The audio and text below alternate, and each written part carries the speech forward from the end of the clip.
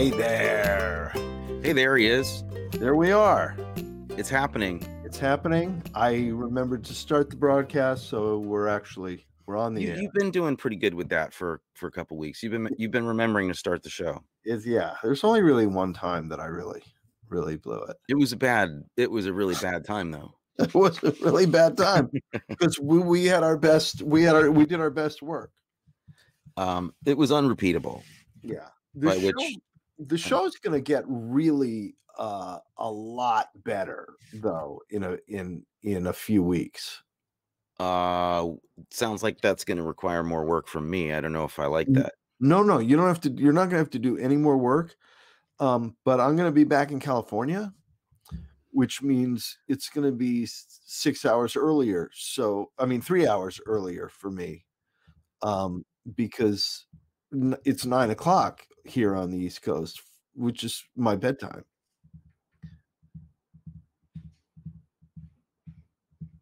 You have no response to any of this. That's dead air.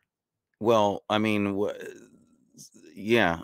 So you can start it early. You're in other words, you're saying you're happy because when I'm back in California, the show will be starting at 6 o'clock my time, which is 3 hours before my bedtime. That's true. So you could also move it around because I stay up later than you, so I'm not afraid of staying up until 11:30. Yeah, but if we did that, then it would be approaching my bedtime again. We don't want me falling because I'm tired. I'm ready for bed now. I have to stay up and do this. Okay, this show's going to start any second, so why don't we just settle down? Oh my God, we've started. This is the show. This is the show. About other things. How are you doing? My God, hello. I'm fine. Well, now you've frozen. You keep freezing. That scares me because I don't know. Am I still frozen? No, you come in and out. You just like glitch out. It's a matrix problem. It's very interesting. Wow, as a matrix problem. The glitching, that's actually me. That's not the internet. It's just me. That's what I'm saying. You keep on going in and out of this dimension. Wow. Am I still? No, you're good. It's good, but just occasionally. It's happened like 3 times since we've been chatting. Wow. Okay. So yeah. How was your week? My week was good. Good. The end of this part of this teaching job was over, which was a little bit stressful. So I'm happy about that. I have a little bit more free time coming up, where I can binge watch some things and get a little bit of reading done. I'm looking forward to that. Meaning on being unemployed. I'm looking forward to that in the sense that it's coming up. So I'm forward in the future. I'm looking forward to it, but I'm not happy about it. But you're going to be leaving the house soon, though. You're going to be able to leave the house soon. You got jabbed, right? Yeah, I got the first jab. Both Amelia and I did. Did you have side effects? Did have side effects. Nothing bad, I mean, I felt kind of crappy and hungover for a couple of days. Yeah, it feels so happy to feel that way. I'm told it was that is a good indication. I don't know. Is that true that it's working? Supposedly it means your immune system is just really kicking into high gear, and that makes you feel lousy. Okay, so if you feel bad, that means your immune system is working, which is a good sign. Yeah, it's counterintuitive. You'd think feeling really bad that you were all messed up and you weren't working. Yeah, that's why I get really nervous if I'm feeling good. I think I must be coming down with something. Oh, that's for a different reason. Yeah. Okay. Nervous because you feel good is a whole other reason. Right. I took my daughter for the vaccination on Friday. Hey, that's great news. And I have to tell you, when they my son got his first dose. He's older, so he's able to go on his own. He got his first dose on Thursday. Great. She got her first dose on Friday, and I had to go in with her because she's underage. And I got to tell you, when they injected her, I got teary-eyed. And not like, oh no, she's getting a shot, but Yeah. it's that feeling of, oh, like starting Yeah. to be able to take a breath. I'm sure. Well, you're a dad, so you're not you cry at things. Dads can cry. Yes. I mean, I can hear this story. I'm listening to you, and I'm like, oh, cool. Is Yeah. that cool? I don't know. Yeah. Right. That's cool. What? Yeah. Yeah. Um, And then I get teary-eyed at everything though. I cry at Hallmark commercials. but you got teary because you're afraid of needles. I am not afraid of needles. Um, I've I'm gonna give a cry for help though too now. I think I need an intervention on something. Oh, okay. I have a feeling I know what this is because you were talking about some ice pops last week, Yeah, and it you scared me. knew that's where I was going? Yeah. Yeah. I'll sit down after dinner and polish off ten of them. 10 of what mom calls, you know what they're called, right? Do you remember what they're called? They're called fruit pops or something. I don't. Otter pops. Otter Okay. pops. But our mother has a different name for them. For Utter some disasters. no, she calls them Oster sticks. Okay. Don't know. Oster sticks. Oster sticks. Don't Well, know where aren't it there? came I think oster sticks aren't those like ostrich jerky sticks yeah. that you get at the right at the point of purchase, Yeah. So my right mom there. mom got very excited. Oster sticks. So Oster sticks. you probably okay. Well, I mean, I you do know it's literally just like what hummingbirds eat. It's just that. Yeah, it is. It is. You're right. Yeah. There's a lot of sugar in that. Don't put the Um, flavor in it when the hummingbirds are eating it. Oh, freezing again. you there was a little glitch in the matrix again, but we're back. There's a little glitch. We're back. Okay. So Thank yeah, God. you're fully vaxxed though, I'm right? fully vaxxed. I'm past the 2 weeks. I went up to Marblehead, Massachusetts this past weekend for a few nights to visit Oh, that's right. old and dear friend. I'd never been to that part of Massachusetts before. Were you visiting Joel? I was visiting Joel, beautiful house right on the water. When I woke up in the morning, big plate glass window, water, just ocean outside that window. Couldn't even see any land. Wow.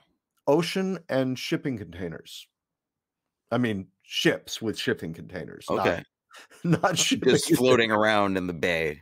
floating around. Yeah. Yeah.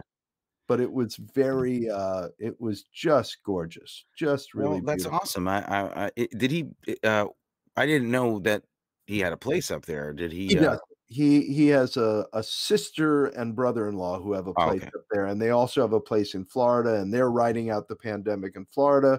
So he's riding out the pandemic in this gorgeous house right on the ocean. Amazing. We don't know anybody who would be able to actually the people who have houses on the ocean don't associate with us. No, that's No. why I got confused. It's a different. They're a better class of people. That's why I got confused. Yeah. So yeah, so he's fully vaccinated. You are. You could give him a big hug and have dinner and like Yeah, it was amazing. share bites of pasta. That must have We been didn't. exciting. Yes, we could if we didn't, Okay. but we It could have. wasn't like Lady and the Tramp. I don't Yeah. want anybody to get the impression Right. that it was like that. That's great. I can't wait to be footloose. I And you can't. will be a week before I head to LA, so we'll be able to break bread together. I certainly hope so. Yeah. Our incubation time is longer because we're Right, but I looked at the dates. You had your first, then 4 weeks later you have your second, and then you have 2 weeks, and I'll still be here for 1 week after your second. That's great news because I was like thought we'd maybe just like have a dinner at the airport lounge or something. We can do that too, but I'm not flying. I'm driving. So Right. There's just a nice restaurant there that I'd like to take you to. that's where we would meet. Yeah. That's great. Well, my friend Richard Hey, Soto, hey. dear friend, says, "Woohoo, Huey, Dewey, and Louie." Huey, Dewey, and Louie is indeed So correct. I think he wants us to start Yeah, talking about enough of this. it Enough. here. Enough skirting the issue. There is Enough. one other thing before we start the show, though. I want to Uh, give a little thanks for something that happened this week. okay. This yesterday, that there was some justice served and some hope for some peace and progress in our land. I concur. It was a very, very heavy and powerful and beautiful day to see that could happen. Because I don't know I don't know that we all thought it was possible, but thank goodness it was. Yeah, Justice for real. Well, or the beginning of it anyway. yeah. It's certainly a start. But it's a step in the right direction. I mean, all charges. That's a statement. All Yes. charges. Yeah. No dilly-dallying about. No. No No, waffling. no, no, let's split the Well, difference kind of here. Let's try murder. serve No, both like sides full here. on completely justice was served. It's great. There was no fine people on both sides. No. Fine people on both sides. No, but we're not, we don't want to We're not partisan. we don't want to give the idea that we have any feelings about this one way or another. No, none But whatsoever. Thank Yeah. whoever's just thank you. Yeah, I often a phrase Thank that you, I universe. often use is "Thank the little baby Jesus in whom I don't believe," but Well, I give I thanks anyway. I'll thank yes. Whoever, I'll just thank them now. Or somebody said to me, "I don't believe in." I'm saying thank God even though I don't believe in God, and I said, in the words of the great Mark Cohen, "Ma'am, I do tonight." Right? That's great. Yeah. That's great. That is great. But So yeah,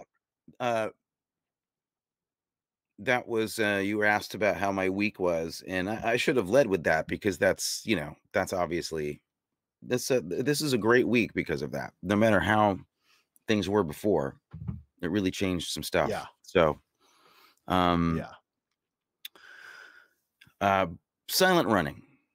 This is a movie pod. This is a talking movie show where we talk about movies. Even though we're almost 15 minutes into it, we do. Well, we don't. Yeah, but I don't want to give the impression that we know even about movies.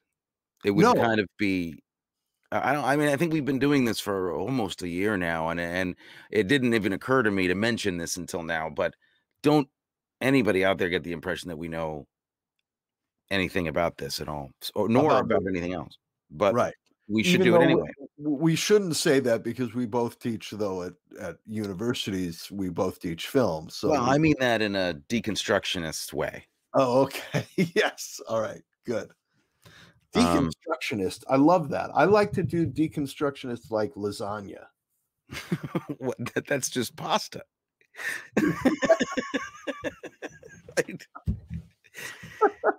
Deconstructionist ravioli. It's just pasta with meat sauce. Yeah. Right. But if you call it deconstructionist lasagna, then you seem like, wow. At the literary bistro. Yeah. Yeah. All right. Are you avoiding talking about the film? No, because this movie filled me with so much joy. Yeah. Okay. Good. For so many different reasons. Yeah. In spite of the fact that it's horrible on so many levels. We're talking about, of course, Silent Running from 1972, I think. Yeah. Directed by Douglas Trumbull, starring Bruce Dern, and some other band. Oh, Ron Rifkin. Ron Rifkin, you got to say it. Well, we got to say it because this is. I was a little busy today to pull clips, but I had to pull clips just because of Ron. Ron Rifkin, before being bored, was working for him. Before the diffidence had set in. Yeah. Yeah. So that's the movie. this was made just a couple years after 2001, a movie that Douglas Trumbull had been a special effects supervisor on. And I'm going to guess that there was a slightly larger budget for 2001. That's what I'm going to guess. That might be accounting for the discrepancy in the effects. Although there are some pretty classic effects in the movie. I mean, those ships. Did you? Okay, sorry, I'm just spinning now. Go ahead. Just let me not spin out. I'm just going to stop. You want to talk to like lay the groundwork first? Well, when did you see the movie for the first time? You must have seen this in the theater. The first time I saw this movie was at starting at 4:30 this morning. Was the first time I ever saw this movie. How could you not have seen this? Well, here's the thing. As I was watching it, I could not believe that I hadn't seen it, because at North Country School in 1971 or 2, I went off to, for those people who don't know, and why would they? I went off to boarding school at the age of 11 in 1971 to a very progressive school in the Adirondacks called North Country School. I think we're all old enough to admit that you were sent. When you went off is a very, I don't know what that means. Okay. I was sent. This isn't a Wes Anderson movie. You weren't like, Mom, Dad, I'm going to go to boarding school now. Yeah, I was sent to boarding school at the age of 11. And it was an amazing school. It had a working farm. We grew a lot of our own food. Everything was organic. And it was the kind of school where when Billy Jack came out, they rented out the theater in town and bussed the entire school to go see Billy Jack. Because of the message of that Billy movie. Jack is written into my notes because okay, exactly. Yeah. This is Billy Jack in space. It's Billy Jack in space. I can't. This you just blew my mind and made me so happy. I was watching it, I was saying, how is it possible that the whole school did not get on buses to go see this movie? That's because it is so of its time.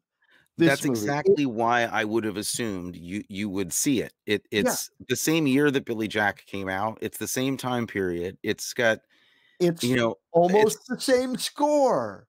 I know. I mean, I was thinking about this cluster of movies that came out around that time that had a song or a particular song in it that became more famous almost than the movie was. Like there was the Billy Jack song, which was One Tin Soldier, right? Tin Soldier rides away. There was, remember, Bless the Beasts and the Children? There was that movie. Yep, with our friend Miles Chapin. Yep. There was Billy Joe McAllister jumping off the Tallahatchie Bridge. Yep. There was that movie. And then there was another one I was thinking, like you could almost put like Nilsson, like Me and My Arrow in there too. But that flavor that Billy Jack has, I can't believe you said that, because that's such an esoteric connection. There's nothing about this that is Billy Jack, except it is literally exactly the same. Yeah, it's like the same people who made Billy Jack decided, let's make a space movie. Yeah, and the corn and the trees are the hippie children. Yes, exactly. And he's Billy Jack gonna protect the hippie children. Yeah. So okay. So this is interesting. And because Ron Rifkin is the sheriff. Oh boy. Really. Ron Rifkin is going to be the recipient of a video meme that is just specially for his work in this movie. There is an actor who plays a big role in this movie, though, who only in voiceover. Do you know who I'm talking about? Oh, wait, yeah. Who is it? Oh God, Joe Campanella. Okay, Joe Campanella, who for some indiscernible reason was not in The Godfather. Right. Like he's the one guy in Hollywood who looks like that, who wasn't in The Godfather. Yeah. Yeah, he was tied up. He was doing a Bond movie or something at the time. Something like that. Yeah. So you didn't see this in the theater and you never caught up with it on TV because it was on television on like local here in New York, like on channel 11 or channel 9 Yeah. all the time. Never crossed my radar. Wow, that's so cool. It's kind of like a movie that I don't think I'd ever sat and seen the whole thing. It was just always it was just part of growing up because it was always on TV. So I knew parts of it. I just never it gets super talky, so it's not really for kids. No, no. But, when you watch this movie and you think about the very first Earth Day was April 22nd, 1970. And they must have started working on this movie right after that, somewhere around there, because this movie came out early 72. So they had to have been writing it and thinking about it, Yeah. and I remember that first Earth Day was such a big deal. And for this movie to come and terrariums, right, Mhm. were late 60s, early 70s, terrariums were really hip, Yeah, that's true. and Buckminster Fuller, and we're gonna do geodesic domes and protect, and all of that is in this movie. Yeah. Yeah. It's also got a it's also like a really crazy anti-hero, anti-establishment, like severely anti-establishment movie. Yeah, It's with surprisingly like zesty on the fighting the authority, oh, yeah, absolutely. which I love, but I was surprised to the extremes to which Dern goes. Like Yeah, that's a big surprise. but then what's odd is that with all of that, you get this at the end of the movie, right? Yeah. Yeah. Like, special sincere thanks to every division of the military industrial complex. Thank you for helping us make this anti-establishment movie. Yeah, that's why the military got hip after that, and they stopped, you know, they They stopped stopped doing that. helping out. They stopped helping out unless the ideology lined up. That's crazy, yeah. I know that, originally I don't know. What I've read is that originally the script didn't have that ecological bent to it. The original script was more like a movie that you would like. Like About traditionally an old codger who's resisting authority. right, who goes off on his own and breaks the rules and kind of does his thing his way. Yeah, Because I mean, that's you in a nutshell, man. so like me. You're just like you're a wild stallion. You can't be controlled. Wild horses can't be broken. Wait a minute, sorry. Something else. um yeah, so I just, they really do test the limits right away, which is kind of great because the opening of the movie is a close up of a slug and a frog and a turtle with Joan Baez singing. And ordinarily, if you want to clear a room for me, these are the things that you would have to do. And then a rabbit Yes. looking really cute. Yeah. But that kind of redeems it. I mean, it starts with they don't even lead with the rabbit. They start with fungus and then a close And up a of a snail snail. Yeah. and a Was turtle. that a snail or was that a teamster? I could never figure out which somebody on the crew. Wow. I'll So never work again. hey, Or I will. you're not working now. So what's the difference? Yeah, so and then you got the Joan Baez. Now I could only get with the Joan Baez move ironically, kind of like I couldn't fully accept that. That didn't warm me the way that they wanted it to. Really? Even though the music was written by Peter Schickel or PDQ Schickel? Bach, PDQ, the PDQ bot dude? incredible. Well, Yeah. some of his score is actually pretty great, I Yeah. think, The main theme is really good. Yeah. But then they were really heavy on the John Byrne. Children dancing in the sun. Yeah. What a- This is kind of arbitrarily hippie, arbitrarily hippie-ish. Like yeah, mud and toes and dancing in the sun, and I remember those lyrics mud vividly. and toes. Mhm. Two of my favorite things. Mud and toes. Mutton toe or mutton Mutton toes. toes. You've Yeah. heard of mutton chops.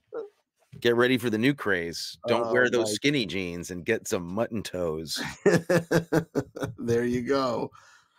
Some of the other crew. Well, you talked about Douglas Trumbull, right? 2001, Sure. Yeah. Andromeda Strain, Star Trek: The Motion Picture, Blade Runner, And Brainstorm. and Brainstorm. Directed Brainstorm.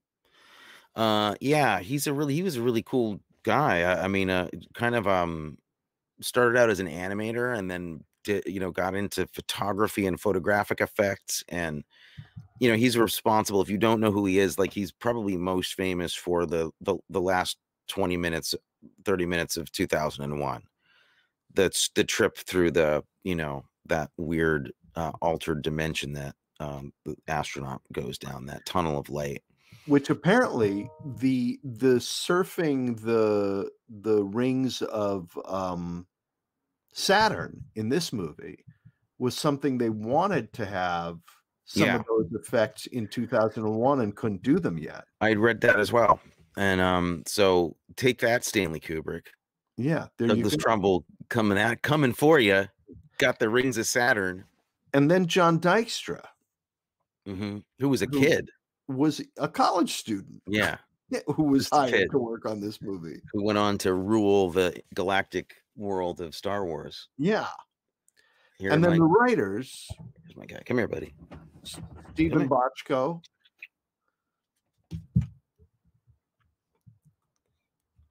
Stephen Bochco, who redefined television with Hillel Street Jews. I'm sorry, no, Hill Street Blues. That's right. That was surprising to hear. Yeah, I mean, and the other thing was like that Bruce Dern, this was his first breakout from being a bad guy on TV, essentially. Yeah, and still perfecting his technique of acting with his mouth open. He started his own school. Yeah, it's called a gape theater. Yeah, it's always open. I call it the open mouth technique. Little photo of the open mouth acting technique there, which he's a big fan of. Now, I feel that you're, I don't know. I feel like you're getting a little testy with Mr. Dern. With Mr. Dern? I mean, that was not a respectful thing to say to an actor of his generation and stature. I'm not saying it was wrong. I'm just saying it was. We can't just move on as if that didn't happen. No, I think he's done some amazing work, and I've always enjoyed his work. But you cast him because you're looking for a particular thing. You're looking for somebody like Jack Nicholson, who's less expensive. Yeah. I didn't want to say it, but you did.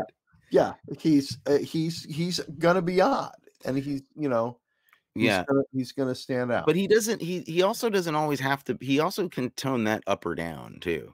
Yeah. There's a movie called. You ever seen The Trip? No. That would be a fun one to cover. I would like, if anybody's interested, and you can tell us during the show or text us through or email us through the Apple Podcasts, right? There's a way to. Are we alone in space, or can people get in touch? No, there people can get to us through our website, arkanbros.com. There's all kinds of ways to get. We're easy to find. Because a 60s rebel psychedelia binge might be fun. Ooh, could be. I could also just have a post-traumatic stress reaction to you don't like that, right? Okay. No, they can be good, but they can remind me of bad episodes in my childhood. So, Yes. you know. Yeah. I mean, Well, Bruce Dern in this movie bears a remarkable resemblance to somebody who was my stepfather for a period of time. oh, okay. Okay. That makes sense Who's from a what I've great guy, who's a yeah. great guy, but that's sort of very sort of, "No, man, gotta save the planet," that stuff Mhm. like, "Whoa, Yeah. okay, what Good. there's kids here." Yeah. Don't save the planet. What are you there's kids around. Stop that. Stop saying you wanna save things. Well, don't save it that way.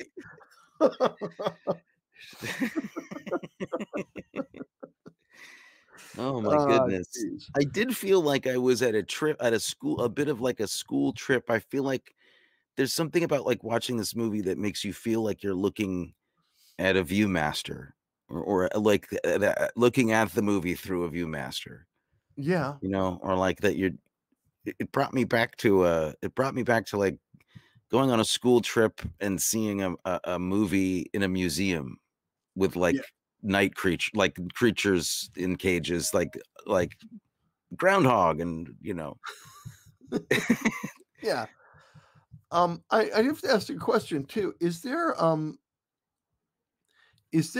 an homage to 2000 I mean, there's a couple, I think, but there's a very interesting reversal homage to 2001 in this movie that I think I caught. You know Um, the moment I'm talking about? no, I don't. When the robots go outside when he starts Oh, acting weird, the robots go outside mhm, in space to be alone so they can talk about him. yes, I'm not that's making that up, right? that's actually true. I think that's actually true, and then if that's the case, that is. It's also in the sense that, it's a flip of 2001 in the sense that it's a human that does what Hal does in the movie. You know, Hal's a computer that goes Right, offline, kind of, and Dern's a person that goes offline, but he does it for the right reasons and does right. horrible, horrible things. Yeah, We're just gonna say kills it. people. Spoiler, everybody, people. He kills every other person in the movie. He kills everybody in the universe in his universe. He Yeah. kills more people relatively than Thanos did. Well, wait a minute. Does he kill the people on the other ship? Yeah, I he thought he just jettisons blows up his own ship. no, he closes them he shuts them inside the the botanical thing that explodes. They can't get out.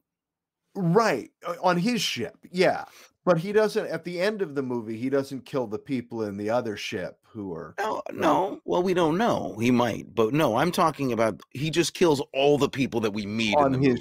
yeah, that we Just only all the people that we actually know in the yeah, but film. that's only 3 other He killed people. 3 people in cold blood, in a Yeah, rage, and doesn't spend even 30 seconds seeming to feel bad about it. he wonders about it, has a couple of little flashbacks. It's like he does I would say you're right that he wonders about it, He but wonders that's about as far as it goes. it. He just Yeah, wonders he, about it. like, goes, "Wow, I really killed those people, didn't I?" He's like, "I did kill them, didn't I? Yeah. I wonder if I did." Yeah, and then he teaches the robots how to bury them. And return them to the soil. Yeah, very nice Yeah. thing to do. This is also you could flip this around and make this the beginning of a great space vampire movie because you've got the crates of Earth, you've got Yeah. a guy buried on that thing. Oh, You're one seed pod away from great space vampire sequel. yeah. Yeah, that's true. That's true. And Um, then the sequel will be called Running Screaming. now do you know about the actors who played, Huey, Dewey, and I Louie, was the I was little robot? worried about talking. Thought we would get here, and And we have. and now we're here. Yeah. I have to say, uh, I didn't know how they I didn't know how they did it. No, I Um, didn't either. And I was watching it and saying, those are clearly somehow being operated by people inside them. but it wasn't. I didn't get the. I mean, they did a great job with covering. I mean, they don't look like real robots, but I couldn't ultimately think of what else they could be at a certain point Right. because you're not expecting what it is, how they were operated. Right. And I gotta say, like, I'm glad. I'm glad that I hope that everybody had a good time. I just hope that they did. I Yeah. mean, I hope they got work. It'd be nice if they could have been in something else. Yeah. So with but with Right. lines of dialogue. Lines of dialogue. Yeah. Because while people may be wondering what the heck we're talking about, but what don't Anthony and I discovered is that they had multiple amputees inside these small little robots, which are really precursors to R2D2. Yeah, yeah, very much so. I mean, And they're like the droids in like a little bit like R2 or like the robots in the black hole. The similar. yeah, similar to that. But really kind of advanced. I mean, the robotics I thought were were really compelling to watch. Yeah, Trumbull, I think, does robotics too. Like, I think he knows about that. And at least they had a team of people that did. And so the mechanical arms and stuff, those were actual robotics. Those weren't operated by people. But No. they'd have like, people, double amputees in these costumes, and they would walk using their hand. They could walk using their hands on, blocks, I guess. And the way that the suits are designed, it's really cool. But I also, when I found out how it was done, I was like, every time I find that out, I'm like, oh, cool, oh, okay. Like Yeah. I'm like, I hope, okay, I hope this is good. I hope they had a good experience and Yeah. felt like actors and were treated with respect. And I hope so. Well, they certainly did.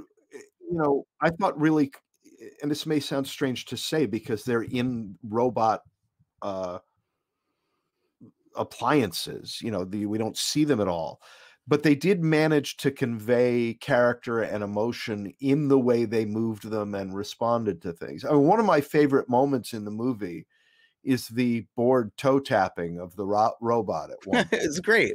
You know, I I didn't mean to imply that they didn't do a great job, in the suits. They were great. I thought they were really convincing, and they're probably my favorite characters by far, actually, in the movie. They definitely are. I just meant that, like, anytime I hear, anytime there's a part in any movie, and I just always felt this way, where like the part is, they cast it because the part is there's something physically that they're looking for, like right, it's a person with one leg, or if it's a person who's heavy set or skinny or whatever, that I just always right, feel like, how would I feel if I were cast, just because I happen to have that feature, you know? right. Yeah. Um, so anyway, it's And neither we're here not nor going to there. talk about which one that would be for you. Uh, I've made a lot of money. Let's put it that way. I've made really good money, but that's not good money. It's not money you really want you're around. not proud of No. it. Um, yeah, so, I mean, and I'm not even like striving to be like sensitive about this. I honestly do think about whenever I see a part that's Yeah. like it's a Oh, two-line part or something, and it's not like they're not really a character, and they're just there to be physically right, the butt of a right. joke or the thing. And Yeah. and that it goes to like people who are, shaped in a way that could get them into a suit that covers them up, and I just there's something so funny Right. about that. Yeah. Um, but Um, they were great. They actually were really good, like really memorable characters in the movie, and they were kind of my favorite things can about it. I want to apologize to the people who are going to be listening to this on the podcast because I have some photographs that I want to show my brother Anthony and get his feedback on on a couple of things. I'm wonderful at describing photographs to Okay, people. so I want you to describe these photographs, and then I will ask you questions about them. So we will start with this one because I wasn't quite sure what I was looking at here. It looked vaguely familiar to me. Okay. Yeah, they're saving some money everywhere they can. They just happen to have some movie equipment hanging around the old Starship. Yeah. So this was sophisticated These are Starship. C-clamps and tripods in a box. Yeah. Okay. All right. Yeah. And then another thing I had some questions about was the incredibly sophisticated computer discs that have to be inserted, Those floppy disks, circuit board inserted into the computer, which actually appear to have wooden dowels on them. They are made out of cardboard and they wiggle around. I mean, there were a couple of details that you're just like, really? Like, you got some of this really good. You can't see that's a block of wood? Yeah. All right. Yeah. Okay. A couple more. You'll have to describe this to the audience. This all gets cut out of the audio podcast, right? We edit this part out. No, they're going to hear this. Oh, yeah, they're going to hear this part here. Apparently, and I'll describe this. Apparently, the very sophisticated food that you eat in space consists of marshmallows, Brussels sprouts, Rice Krispie treats, and cubed ham. I think. That's also looks like they're uncooked Brussels sprouts for They're sure. Uncooked Brussels sprouts, I think. That's got to be. Yeah. And then apparently human beings evolve to the point where instead of blood, we just we bleed. Oh, where is it? It's here somewhere. Oh yes, we bleed.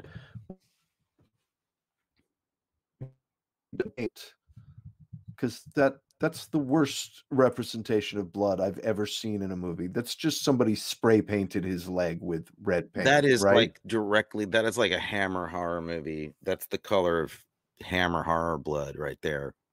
Yeah, that's just paint. It's like, what am I looking at here? And then the other thing I thought was interesting was that at this time in the future, I did love the fact that Mummenschanz was still around, apparently performing in space. The spacesuit pandemic Mummenschanz because there's just no toilet paper. Other than that, he looks like he's in Mummenschanz. And then this picture, correct me if I'm wrong, but I do think I'm seeing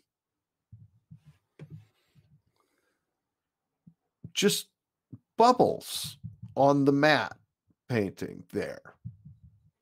You see what I'm talking about? Where it like didn't get squeegeed down enough, and there's air bubbles in here. There's air bubbles. I don't. It's not. I can't see it clearly enough. It's not clear enough in this picture, and it's certainly nobody would be able to hear them on the audio podcast. On the audio, we're looking at a picture of a spaceship. I'll stop with against a matte painting that has some defects in it.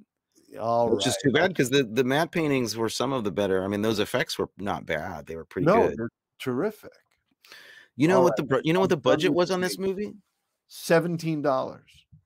Okay, well, no, that was 71. That was in 72. Yeah, so that was $72. It was $1 million. $1 million. Yeah. Jesus. You know how they shot it? Where they shot it? Did you read all about that? On a destroyer or an aircraft a battleship that was had been commissioned. Yeah. I think it was an aircraft carrier. But because it had a big deck. So I guess I don't know, it could have been a battleship as well. But yeah, because they couldn't afford to build all those sets. There was no way. So they spent the whole time crammed into one of those. Yeah, but it was very effective. Pretty good. They used some of that stuff in Battlestar Galactica too. One of the things I really liked about it is that they didn't gussy it up like this was a. What does that mean? They didn't make it. They didn't fancify. I see. Yes. Make it look. It looked very utilitarian. We have to go work in outer space and cut corners the way it's like, and drive our go-karts around like mad. I understand why they needed something like that in the movie, but I don't understand why they thought that was acceptable. Because that was just terrible. Hey, I do want to back up for 1 second though, because you made some very good points about the actors playing the drones. Okay. So we should say their names. Mark Person, Steve Brown, Cheryl Sparks, and Larry Wisenhunt. Fantastic. Were the actors playing those roles. Did you know what? Did we look up? Did they do other stuff? I didn't really see other credits for them. I checked them out. That's interesting. So they probably weren't. Then they may not have been even actors. They may have just been people that they hired through something other than a casting service for acting. Because that's a big credit. Like if you're gonna do that kind of work, that was a pretty big movie. That'd be like being Penny Baker. They do get an introducing at the end, right? In the credits, didn't they get? I don't watch credits. I'm off to something exciting. Who cares? By the time the movie's over. Who worked on this movie? And it does have. I mean, it's safe to say that this is the worst stunt ever in the world that ever got shot in a film. Is Ron Rifkin the best actor who's the worst stuntman, or did he have a double for this? That somehow they spliced the camera, they spliced the film somewhere in there so we can't see that someone else took that fall, or was that Rifkin? Can you answer? Are you there, Matthew? Can you talk to me? I feel very alone. You've frozen again. What up for us here? That's Rifkin. Ron Rifkin? You did for a second. Froze? Oh, am I back? You're back. Okay. Well, I'm going to share the Ron Rifkin. You want me to share the Ron Rifkin clip, right? Let's set this up.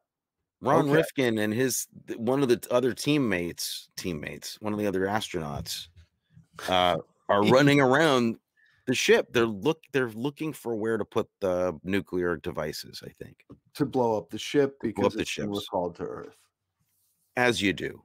Because whenever you leave, you don't care about trees anymore. Who cares? We've never told anybody the plot of this movie. No. We did say that Joan Baez was singing to a tree frog in the beginning of it. That's really it really does set it up. And Bruce Dern's in it, so somebody who eats granola is in the movie. Is it yogurt? This is a guy that eats a lot of yogurt. Right.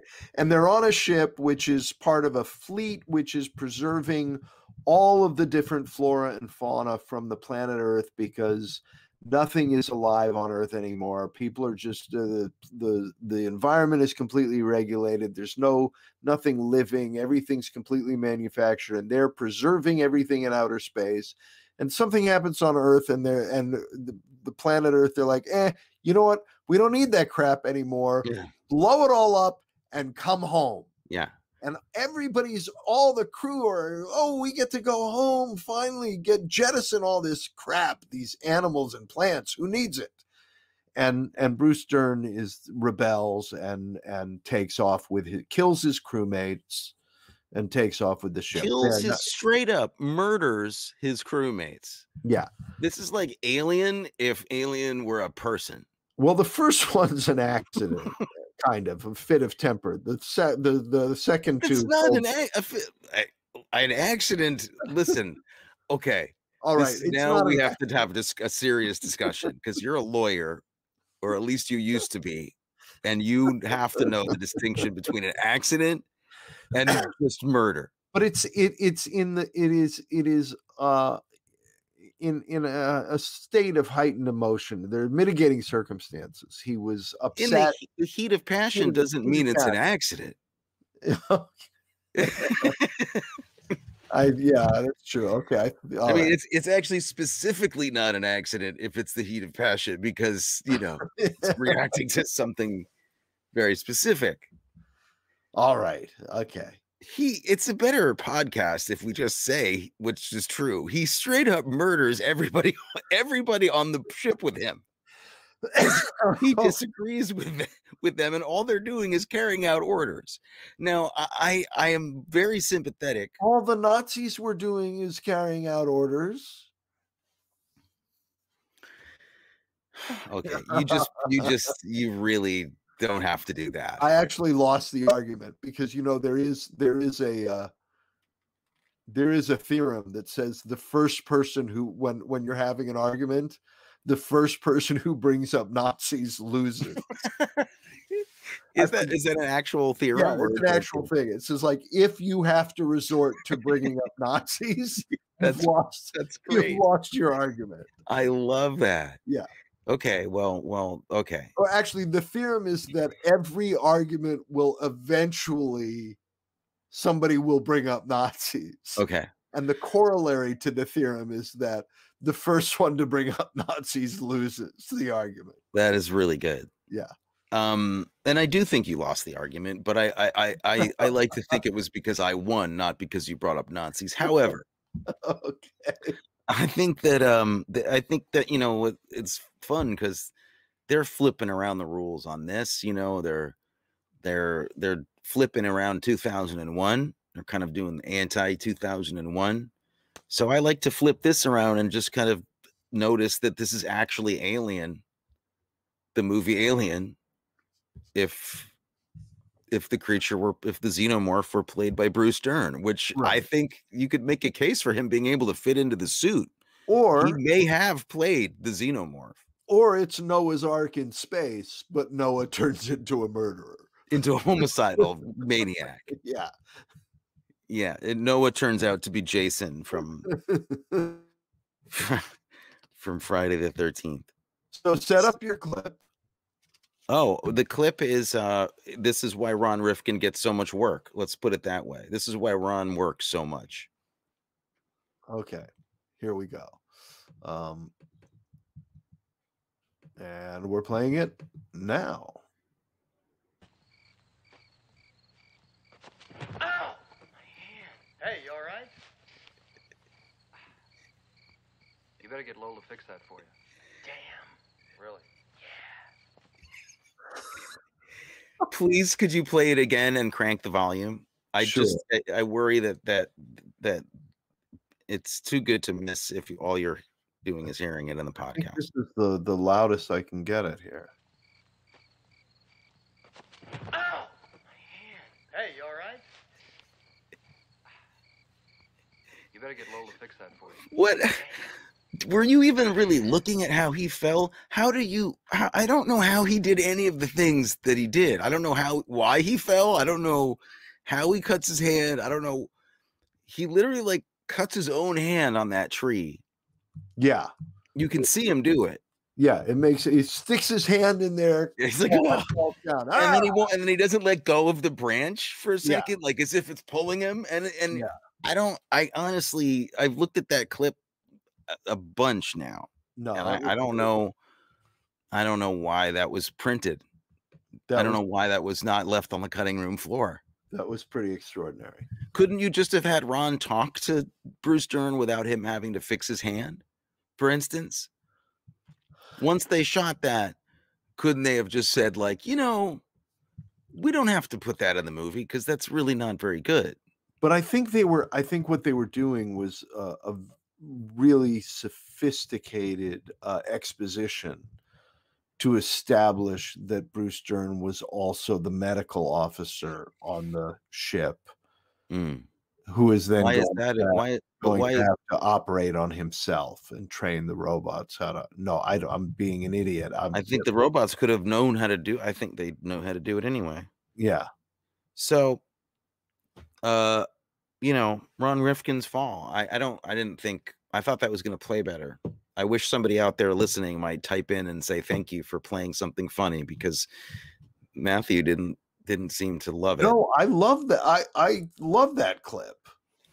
It's the worst stunt I've ever seen. It is the worst stunt I've ever seen. And Ron Rifkin is not somebody you would expect to be doing a stunt. I don't hold it against him. I didn't know that Ron Rifkin. My assumption was with Ron Rifkin was that he started acting in his 60s. That he That's what he arrived. Yeah. He arrived fully fledged as an old man. Like the idea of him as a young man and like married for 30 years, like that's how it started, just already. Yeah. He looks young, like he'd go to a nightclub. This guy, like, what the heck is going on? Ron Rifkin. No. But then my kids, you know, my daughter saw a picture of me a couple, like 2 years ago. She saw a picture of me from my 30s and called me up, Daddy, you had hair. Oh. And, you know, it's like, yeah, I did not always look like this. Yeah. Which is, you know, I hope you're all watching the podcast. Because on the podcast, I look awesome. Well, if you're listening, I hope you're paying attention to whatever it is you're really doing. You don't have to be watching the podcast if it's a podcast, just so you're clear. If you're driving, just listen. Don't watch it. Don't have to watch. Don't watch the pod. Yeah. I explained the pictures. Oh, here you go. You got a little love here. Hey, thank you, Seth. Thank you. There. You got some. Do you feel better? Do you feel better? I do feel better. I'm glad. It's nice to know, you know, that somebody has got my back. Yeah. Now you had another clip you wanted to play too. I did. I mean, this actually kind of like sets up Bruce Dern's character, and it's a little speech that he gives, which sets up just how he feels about the state of things. It's a very, very early 70s vibe to this whole ethos, which I can get behind. Let's be honest. All right. I'm a 70s guy. Well, let's hear it. On Earth, everywhere you go, the temperature is 75 degrees. Everything is the same. All going great. Well, if it's so rotten, why do you want to go back? Because it's not too late to change it. What do you want, Lowell? I mean, there's hardly any more disease. There's no more poverty. Nobody's out of a job. That's right. Every time we have the argument, you say the same thing to me. You give me the same 3 answers all the time. The same thing. Well, everybody has a job. That's always the last one. But you know what else there is no more of, my friend? There is no more beauty. And there's no more imagination. And there are no frontiers left to conquer. And you know why? Only one reason why. One reason why. The same attitude that you 3 guys are giving me right here in this room today. And that is, nobody cares. I think Joe Biden studied that clip getting ready for the second I bet Joe Biden loves this movie. That wouldn't surprise me. He would love this movie. This would be the kind of movie I could see him deliberating, actually taking the whole family to, because it would be important. There's some things in this film, kids, that are important, and I think you should see them. Some of it might disturb you, and it might be a tad adult, even though it's G-rated, like straight up. It's a G-rated movie. Yeah. This is a movie where he murders 3 of his friends in cold blood. Rating system's so fascinating, isn't it? Fascinating.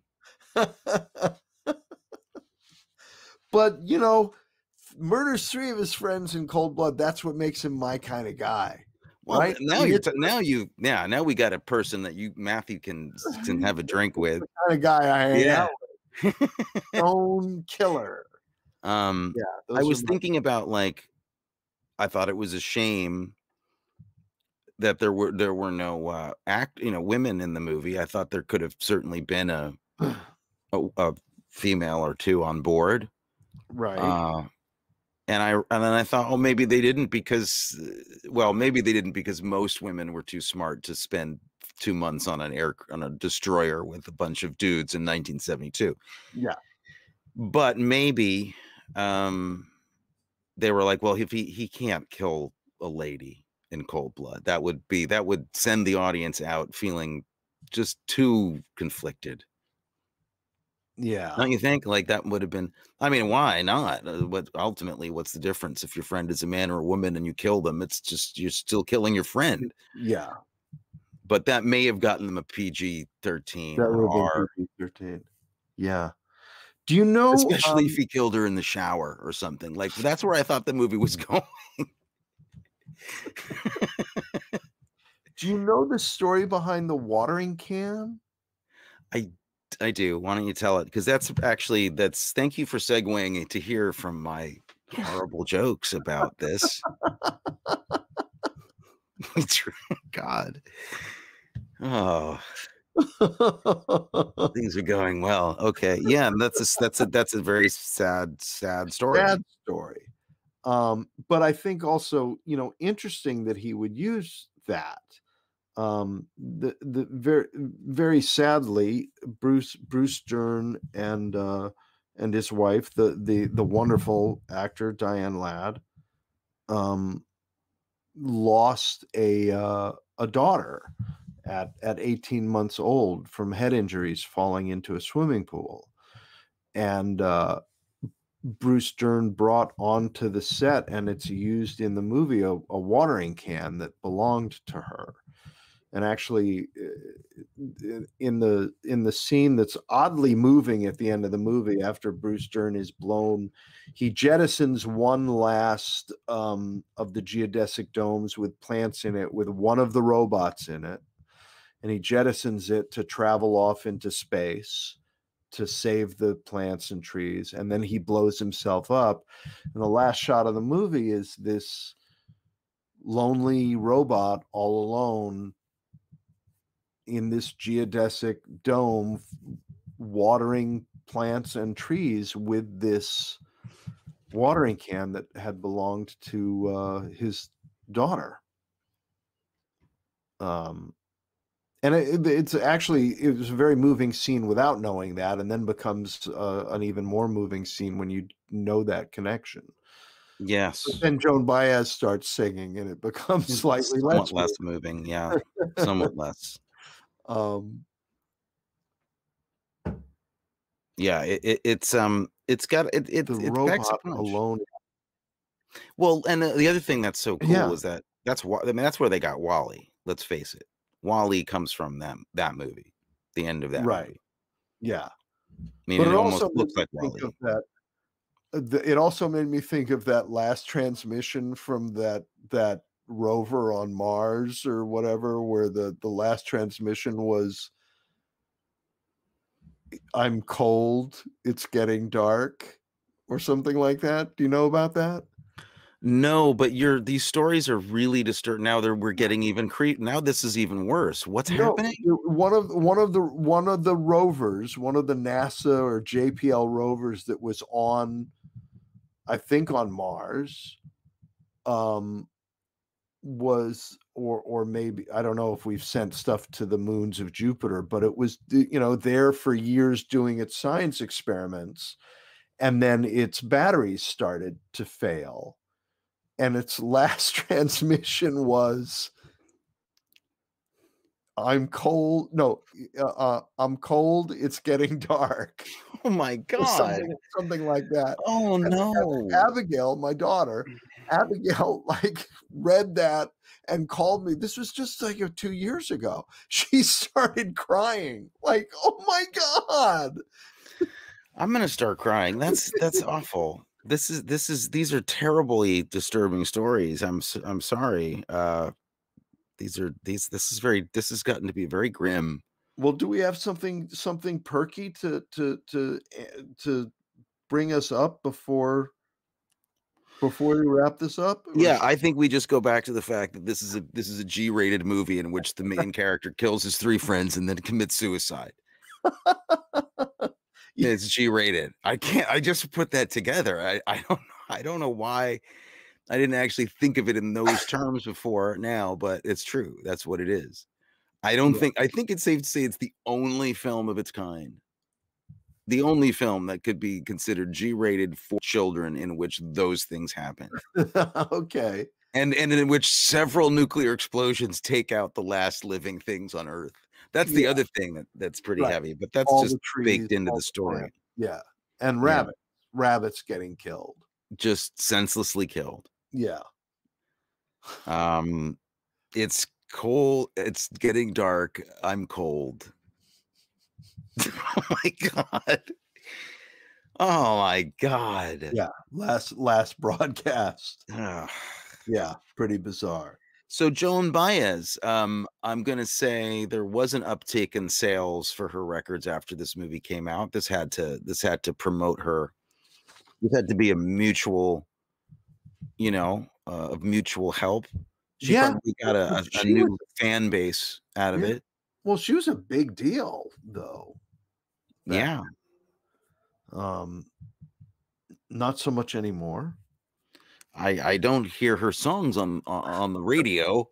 They're not. I know that I don't hear them a lot on the radio anymore. You don't hear them a lot. No. I bet she's on like, Pandemic. What is that radio station? Spotify. Pandemic. On Pandemic FM. Yeah. Satellite Pandemic. Yeah, I'm sure you can find her on Spotify. I have a Spotify account. They have everybody. You have a soft Spotify in your heart for her. Yeah. But see, that's funny. Do you like Joan Baez? Because I would think that would immediately remind you of all the hippie nonsense that. Yeah, in a bad way. Joan Baez gets me in a bad way. Anybody that asks me to start crying before they say anything, I'm like, come on. Yeah. No, she. I mean, that was a little too. There's some hippy dippy folk music that I like, and some that sent like the Go Ahead and Hate Your Neighbor, Go Ahead and Cheat a Friend. That's a great song. One Year Soldier. That's a great song. Apparently, the ethics that you believe in. This noir thing is in that song very heavily. Exactly. Go ahead, cheat a neighbor. Yeah. Go ahead, kill your friends. Blow yourself up in a spaceship. I don't care. I'm Honey Badger. I'm the Honey Badger. Honey Badgers don't care. Yeah. I do want to say that I think they should remake this movie. And I think it would be a great movie to remake right now. Oh, yeah. Like, this would be timely. I was thinking, who would you cast in it? I'm gonna say I would cast Jeffrey Wright as the main character and put him as the gardener in space. Yeah, that would be good. Jake Gyllenhaal would be. Jake Gyllenhaal can be in anything. Come on, let's face it. Yeah, he's a big star, Matthew. He's fantastic. How about okay? I'm gonna have to work on the Ron Rifkin role. You know what? If you made the lead a woman in the remake, she could kill many more people and get away with it, and no one would be upset. That's true. Jennifer Lawrence could kill 13 or 14 people before the audience turned on her. So let's go with that. Be fine with that. Yeah. But she can't kill herself. No. She won't sacrifice herself. I doubt it. I doubt she'd go for that. We could remake this movie and call it A Promising Young Botanist. I haven't seen that yet. I got to check it out. Have you seen it? I did see it. I mean, I know it's off topic. It's not Silent Running. No. But are you going to say anything about it or not? No, because there are people who connected with that movie who could hire us someday. So it was no matter what. Now they know what you think of it. No matter what I think. Now they know. Spectacular. Now they know. Glad you didn't care for it. I thought it was there were a couple of things that I had quibbles with. Okay. I don't think it was a bad movie. There were a couple of things I had quibbles with. Namely that you weren't getting any residuals from it. A lot of it was that I wasn't in it. That is a problem. I have a big problem with a lot of movies. Problem with so many things these days. Yeah. So what are we going to do next week? Is there a monkey branch we can swing from?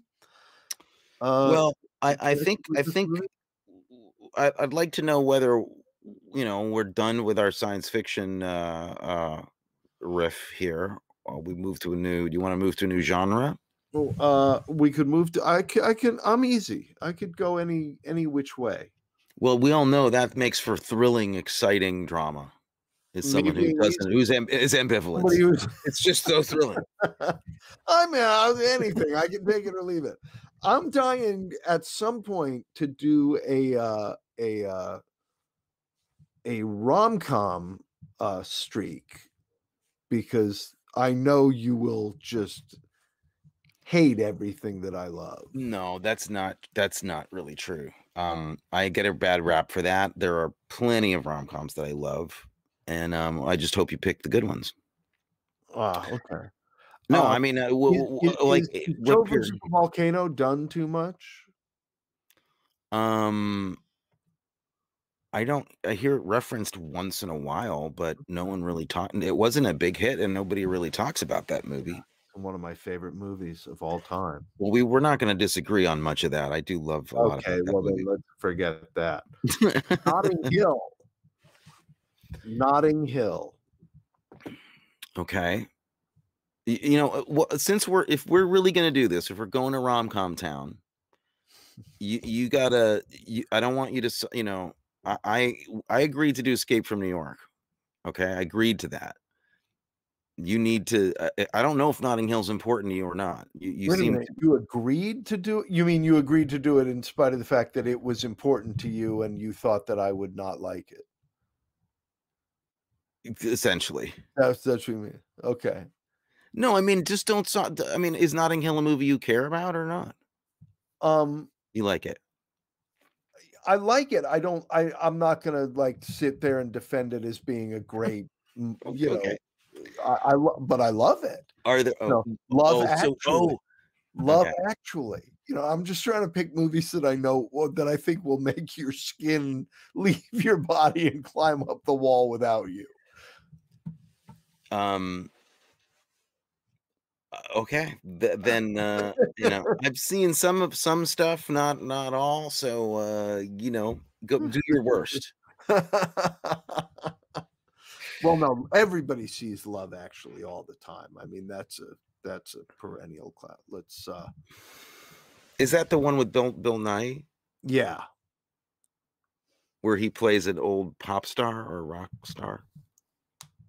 You either wrote. Yeah, he plays an old pop star. Seth Michael May is telling us to watch The Trip. Okay. Well, I thank you, Seth, for backing that up. I think that's a good one, but I think Matthew may really not enjoy it. Well, then let's really upset. Then let's go for it. Let's go for it. All right. Why should I enjoy my life? No, that's not. You know, look, you were invested in the rom-com thing. You wanted to do it, and then I feel like you got to. No. I want you to champion it. I want you to try to get me to like this in a way that get you to like rom-coms. Yeah. Okay. Or to get me to consider going to, like, because I don't want to. Don't give me a bad rap. I mean, I don't hate rom-coms. Right. Okay. I literally don't. Okay. I love bringing up Baby too much for me to hate rom-coms. Okay. But it's never going to be the first choice. Like your job would be to try to get me away from pressing play on the horror thriller on, you know, second to the rom-com. Well, rom-com is never going to be my first choice for a movie either. I mean, I end up watching a rom-com because you're on a date and let's watch the rom-com, but then I end up loving them. But okay. The movie I always want to see is going to be like, you tell me that the latest In the Line of Fire came out, I am there. Like that is the movie. In the Line of Fire, Patriot Games, those kinds of movies, I'll crawl over broken glass to see. And then somebody says, "Oh, yeah, I want to see the rom-com, the latest," you know, and I'm like, "Oh, all right, I'll go see that." Right. And I end up loving it. Okay. Right? I mean, I resisted seeing Love Actually forever. I'm like, I do not want to see that piece of crap. I don't want to see it. And then I'm like, oh, I love this movie. I love this so much. Oh, I'm getting all kinds of feels. I don't know why my go-to warm, cozy feeling is just a psychotic trip to Helltown. Like that's what gives me the warm. And you're criticizing me for liking, I'm not criticizing. I'm just noting it. There's no criticism. For loving the hero in Kiss Me Deadly. Yeah, that's truly horrifying.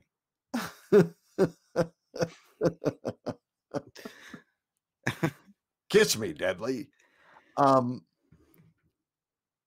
So yeah. I just really want to. But I think if we're going to go to the rom-com route and really test ourselves, we would have to see one of the rom-coms, which even I haven't seen any of the rom-coms starring Katherine Heigl. Now there's a test. That could be a good test. That could be a good test. You could do that, or there could be like who else does some of those?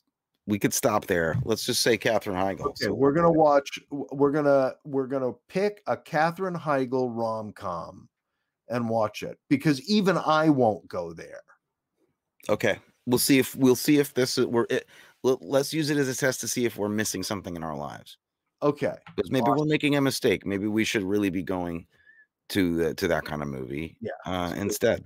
So tune in next week for a Katherine Heigl rom-com. Which one we don't know, but we don't know. It will be announced. Okay. We'll talk about it in 27 Dresses. Seth Michael May is saying, is that Katherine Heigl? Answer quickly, Seth. Quick, type. This is live. People are listening. Seth isn't. We don't pay you, Seth. We don't pay Seth for this. We're not paying him, but I want an answer. I think that we have Google and we can figure that out. Okay. Is that Katherine Heigl's 27 Dresses? It might be.